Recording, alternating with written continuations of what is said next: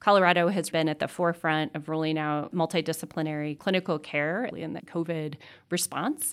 And there's been a large statewide effort to try to coordinate long COVID care across the state. Those are the words of Dr. Kristine Erlandson, an associate professor of infectious disease at the University of Colorado School of Medicine. She's talking about how Colorado and the CU Anschutz medical campus have been leaders in providing care for long COVID patients. Dr. Erlandson is part of a team of CU Anschutz researchers who have been studying the mechanisms and long-term effects of long COVID.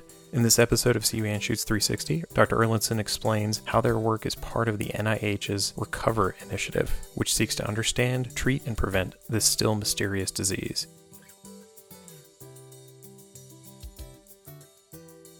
It's been 3.5 years since the start of the pandemic, and COVID is still very much with us, including long COVID. Hello, my name is Chris Casey, and I'm the Director of Digital Storytelling in the Communications Office at CU Anschutz. As always, it's a pleasure to be joined by Dr. Thomas Flagg, CU Anschutz Vice Chancellor for Research. Today, we are excited to be talking with Dr. Kristine Erlandson, Associate Professor of Infectious Disease at the CU School of Medicine, about long COVID.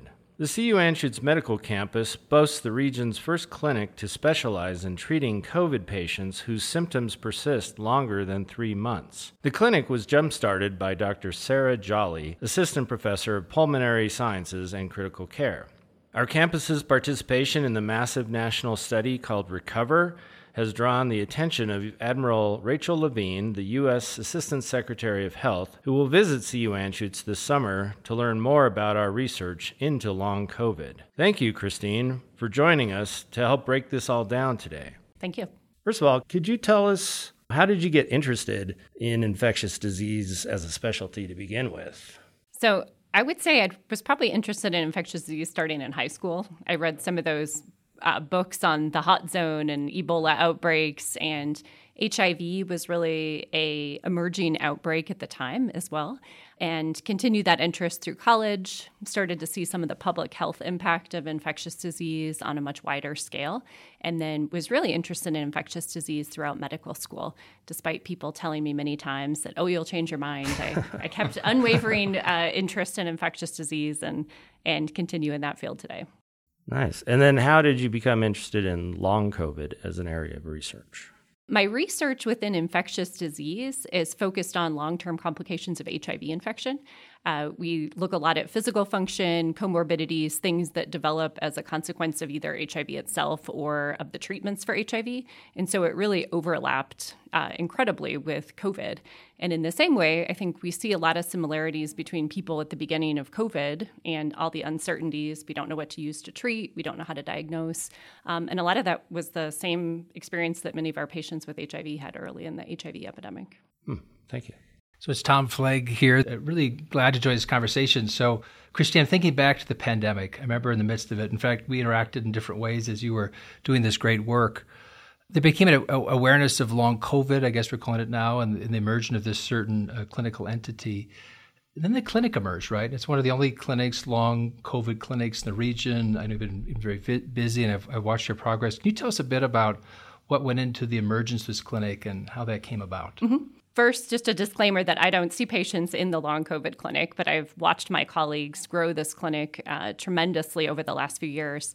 The clinic actually started as a post-ICU syndrome clinic, and a lot of these symptoms patients had developed for years before, just as complications of being in the ICU for a prolonged period of time. They might have weakness or confusion from being on a ventilator, just even post-traumatic stress from being in the hospital for that long and going through such a tremendous illness. And so I think the long COVID was something that initially, when patients were so sick with COVID, this was a clear transition from what we saw from typical post-ICU syndrome.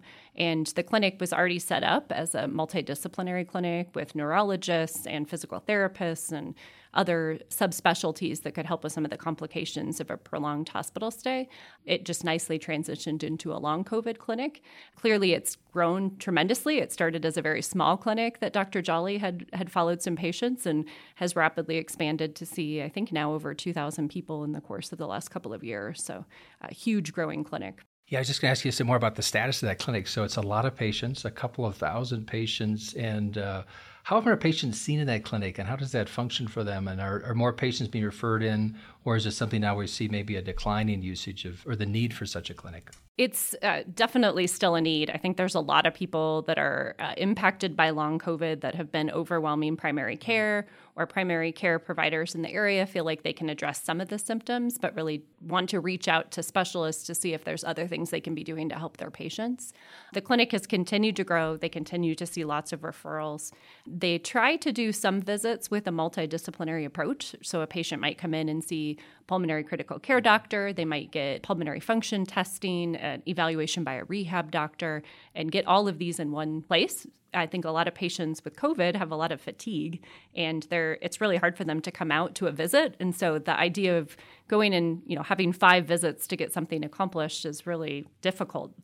So having a one-stop shop where they can come and get a lot of different workup in one time and hopefully get some answers has been helpful. They've recently rolled out a lot more telehealth too. So they might see a patient initially in clinic and then follow up via telehealth. And this is clearly a statewide issue, so that's been really important to be able to allow outreach and have patients from all over the state of Colorado come in for evaluation.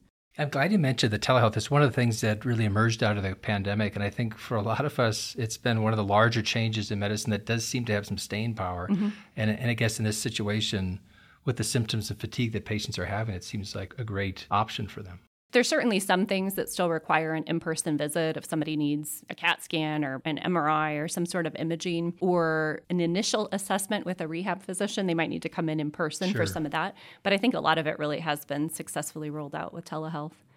Well, let's segue to some of the research that you've been doing, including some recent publications. I think that's really exciting. So the National Institutes of Health has dedicated funding to what we're calling the Recovery Initiative. You've been involved with that, and you're part of the team that recently published this work. So what questions were you fundamentally trying to answer with this endeavor? So the RECOVER study is unique from a lot of other studies in that it is enrolling patients prospectively, so not just people who had COVID and going back and looking in the electronic health record, but catching patients at the time of COVID who have previously had COVID and have had long-term symptoms, as well as a group of people who have never had COVID before. And so the study really sought to compare COVID symptoms or symptoms that we have attributed to COVID across these different groups. They teased out symptoms that were much more common in people that had COVID, not necessarily more common in general. A lot of people may have shortness of breath or fatigue in general, but they tried to pick up those symptoms that were really unique to previously having COVID to come up with more of a research definition that we can use for COVID moving forward, which has really been a limiting step in research, is not having a clear definition of what symptoms define COVID.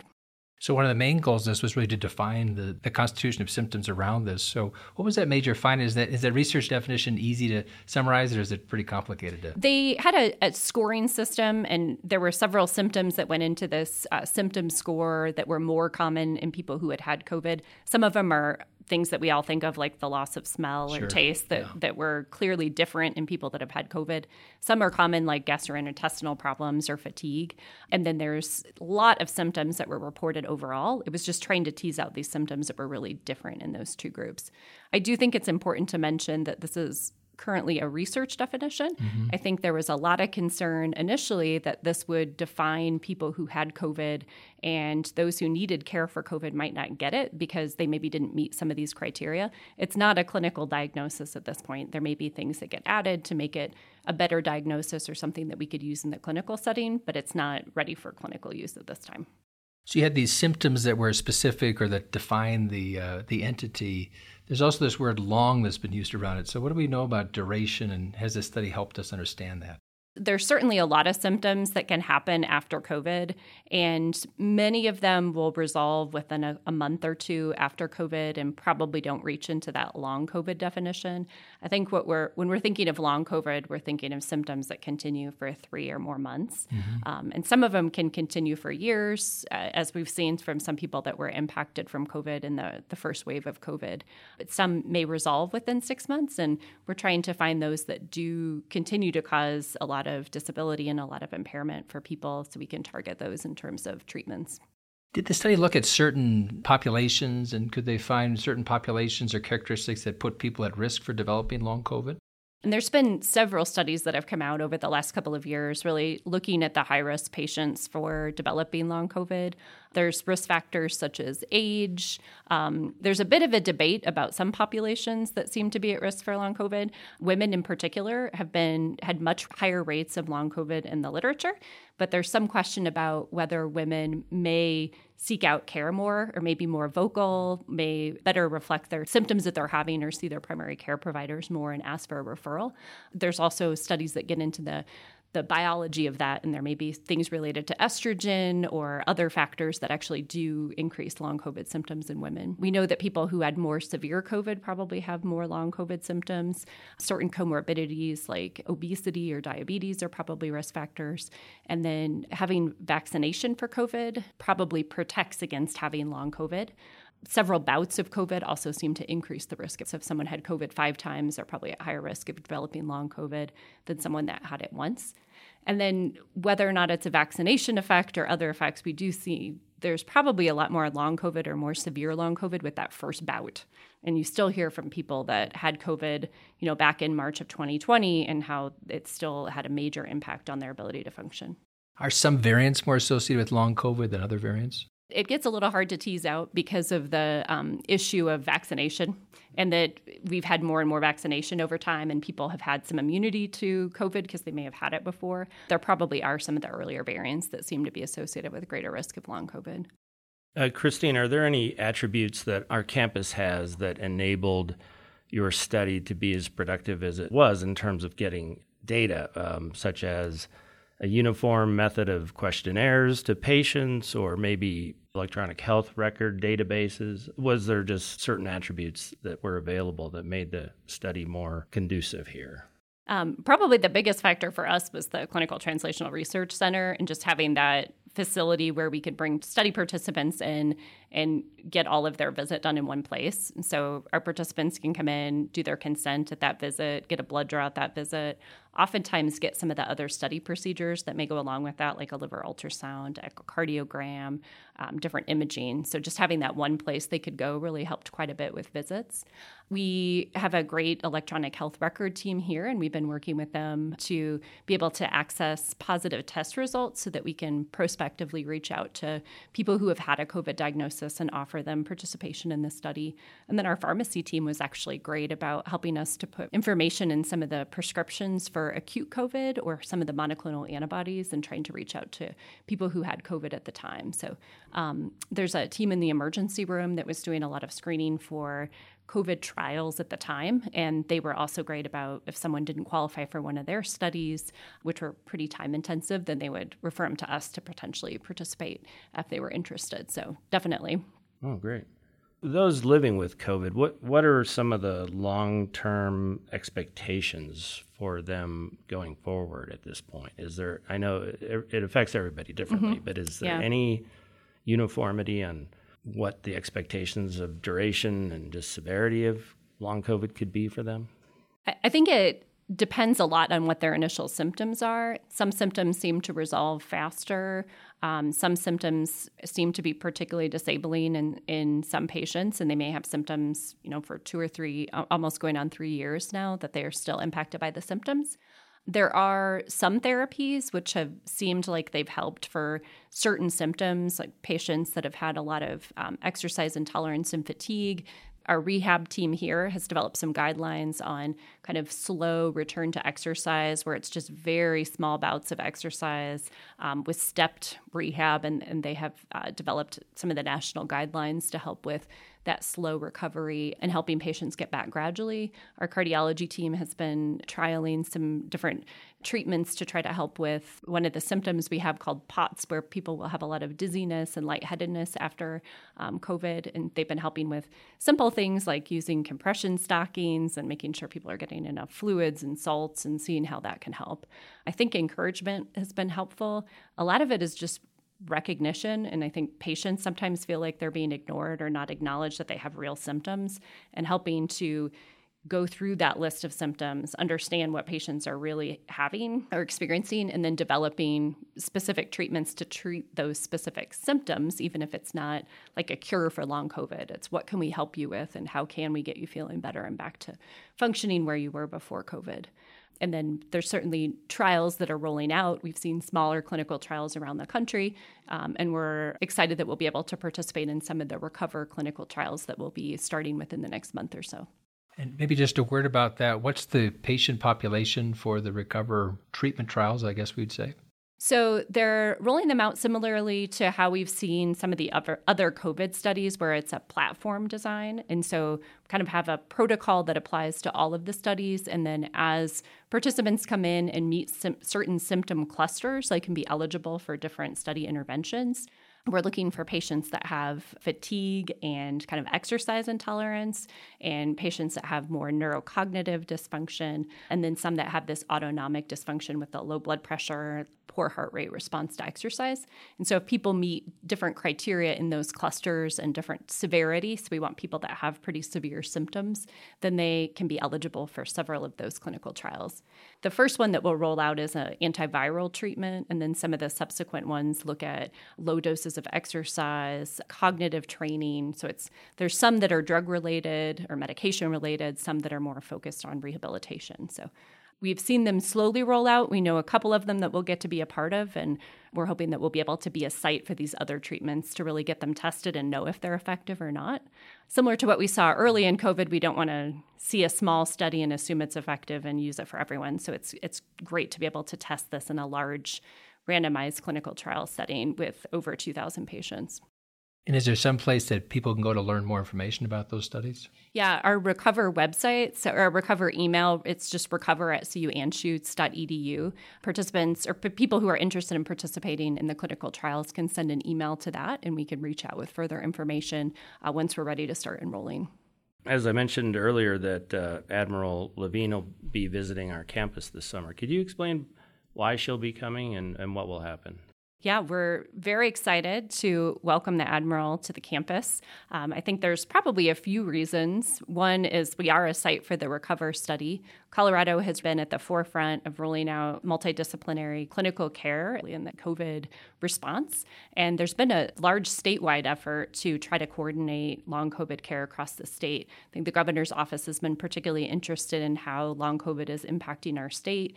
There's been a push to roll out kind of what we think of as telemedicine, but education with the ECHO program or Project ECHO, and trying to roll out education for providers across the state and making COVID care and COVID education more reachable to people who may not, or to some of the providers that may not treat a lot of long COVID patients. We've also been one of the sites, particularly through our colleagues at Denver Health, to enroll more Hispanic participants than many of the other sites for the Recover study. So I think there's probably an interest in part because of our ability to enroll Hispanic and rural populations and other underserved populations that may not have been enrolled as much at some of the other sites. The Admiral has been quoted in previous interviews saying that with regard to long COVID, we need treatments yesterday. So there's a real urgency, obviously. And when she references treatments, what sort of treatments are we talking about? You mentioned rehabilitation therapies. This goes into antivirals and even mental health. Yeah, I think so much of it depends on the more we learn about what's causing long COVID. And there's probably a lot of different presentations of long COVID. People who have long COVID that's primarily impacting their brain may have different things that are causing that. There may be ongoing virus in their spinal fluid that's impacting their brain, and we might treat that differently with maybe an antiviral or an anti-inflammation medicine.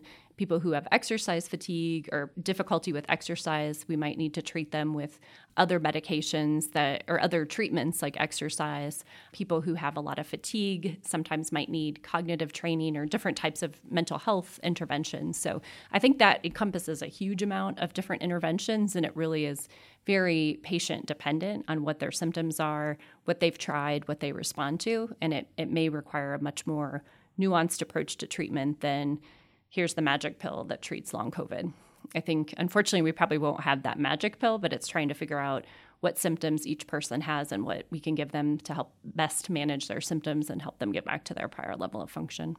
You know, there's so many questions that sort of swirl around this issue right now. I mean, one that I've been asked a couple of times, even by a patient recently, was this idea of long COVID, right? And they described their experience with a neighbor or family member. Their question was basically, does this happen with all viruses and we're just focused on COVID so we know that? Is there something different about this particular one? I had the flu something along those lines. So is this something pretty specific to COVID that we can tell? There's probably some aspects that are more specific to COVID, but I think just the sheer number of people that were impacted by COVID led this much more to our recognition. In fact, delving back in the literature to give a talk a few months ago, I didn't realize there was a post-Ebola syndrome, that people had very similar symptoms after Ebola. We feel so distant from Ebola in our country that we don't appreciate some of these post-Ebola symptoms that people had. We see post-Lyme. I mean, it's bacteria instead of a virus, but we do see some symptoms after Lyme disease that aren't really explainable, and it doesn't seem to improve with ongoing antibiotics. So what's causing post-Lyme? There's certainly thoughts about EBV or Epstein-Barr virus, what we think of as mono, and whether that could cause ongoing symptoms. So I think we definitely have seen it with other viruses. It's just the sheer number of people that were impacted with COVID and how common this seemed to be, especially initially, that we see this impact. I think, as I mentioned earlier, there's also this post-ICU syndrome, and I think that really complicated the initial long COVID in that we see not only people have this potential long COVID effect from the virus, but they also have all these ICU syndromes and ICU effects from just having this devastating infection where they may have been on the ventilator for several weeks. They may have gotten certain anti-inflammatory agents that cause muscle damage. They may have had this post-traumatic stress, all the social isolation that went with that. So I think that also complicated it and probably led to much higher numbers, particularly in the first wave of COVID. I think one of those other questions out there, you're thinking of providers, right? As an idea, as infectious disease specialist, you deal with this and so forth. But there's other specialists that are going to touch on this and have patients they're caring for, maybe a different problem. This is part of it. Any ideas on how we educate, give the key messages out to the broader medical healthcare community? I think the ECHO will hopefully help to roll out some of this education. I think podcasts like this can hopefully help and make this a more recognized condition. Patients should bring it up. I mean, if a patient had COVID and they think these symptoms for me started right after COVID, I mean, it's definitely worth bringing up to their provider. And I also think from the same standpoint, we don't want to brush off symptoms as long COVID. We've seen people through our study who had ongoing fatigue and shortness of breath, and they end up getting like an echocardiogram or study of their heart as part of the study, and we find something abnormal there that probably isn't completely unrelated to COVID, but we just happen to find it because of these symptoms. So I think it's still very important for providers to continue to look for other causes of symptoms and make sure that we're not missing treatable causes of other things that could be causing symptoms that we're attributing to long COVID. One question, too, is when you think of people that had mild to moderate COVID that develop long COVID versus those that are severe, maybe in the ICU or something, any sense of the proportion of maybe those with milder symptoms that develop long COVID? It's been strange. I mean, we definitely see that people who had more severe COVID tend to develop long COVID, but there's many cases of long COVID in people who didn't even know they had COVID or who had extremely mild cases of long COVID. Overall, it seems to be that probably between 10 to 30% of the population experiences some long COVID. Those rates are probably much higher in those that were much sicker initially, but we do probably still see it in about 10% of people that didn't have very severe COVID at all. So I think it does still remain a risk, and certainly keeping up to date with vaccinations and other COVID prevention remains important as much as we would like to just forget the whole pandemic. It's interesting to hear your motivation to go into infectious disease, right? From a young age, you were fascinated by the impact that infectious disease can have on people. So one question I would have for you as an infectious disease specialist who's just gone through this pandemic, how has it changed your professional life or maybe your view of your career having gone through this now? Yeah, that's really interesting. I think one of the reasons I went into, or that I really enjoyed infectious disease once I got further along in my career trajectory, was that we can treat people. So many different subspecialties. You can't really cure people. And a lot of the patients that we see, minus my patients with HIV that we've yet to find a cure, we can treat their condition and get them better. And I think that's what's been most frustrating about long COVID is we really haven't been able to make everybody better yet. But I think in general, it just reinforces the need for infectious disease and how valuable the specialty is, how necessary it is when things like pandemics come up, and how our field as a whole was really able to reach out and lead some of the first vaccine trials, help with infection prevention in the hospital, all the important things that come with managing a pandemic. It sounds like you're even more inspired now than before having gone through this. Yes. One more question, too, and maybe it's just a simple one, but so if there's someone listening to this who's dealing with long COVID, do you have kind of a simple message to patients that are dealing with long COVID with what you understand now and the research that's being done? Yeah, I think that the first thing is just that to let patients know that they're heard, that this is real. We understand it's real. We absolutely acknowledge that the things that they're going through are legitimate and long COVID is a real issue. And to be proactive, be sure to let your providers know that these are symptoms you had, if it seems like it was related to COVID in terms of time of onset, and then to be patient, to understand we don't have great treatments that we know work for everyone. It may be a trial and error of trying one treatment, see if it helps improve symptoms, trying another treatment to see if it helps improve symptoms, but also being willing to go see providers from other specialties that maybe can provide a different view on the symptoms. And then I think with a lot of these chronic conditions, it's a multidisciplinary approach or a multi-pronged approach. For example, therapy, physical therapy, or even psychotherapy or counseling may not seem like it's going to cure everything, but it's one part of an approach, and it may help in addition to medications or in addition to other treatments. So just being willing to try different treatments that hopefully can help as the providers work with patients to get their symptoms to hopefully abate and be able to return back to normal. Well, this has been a fascinating discussion, Kristine, and it's ever evolving, obviously. And so thank you for the work you're doing. Thanks for all your work. Thank you for the opportunity to share and to put more word out there about long COVID.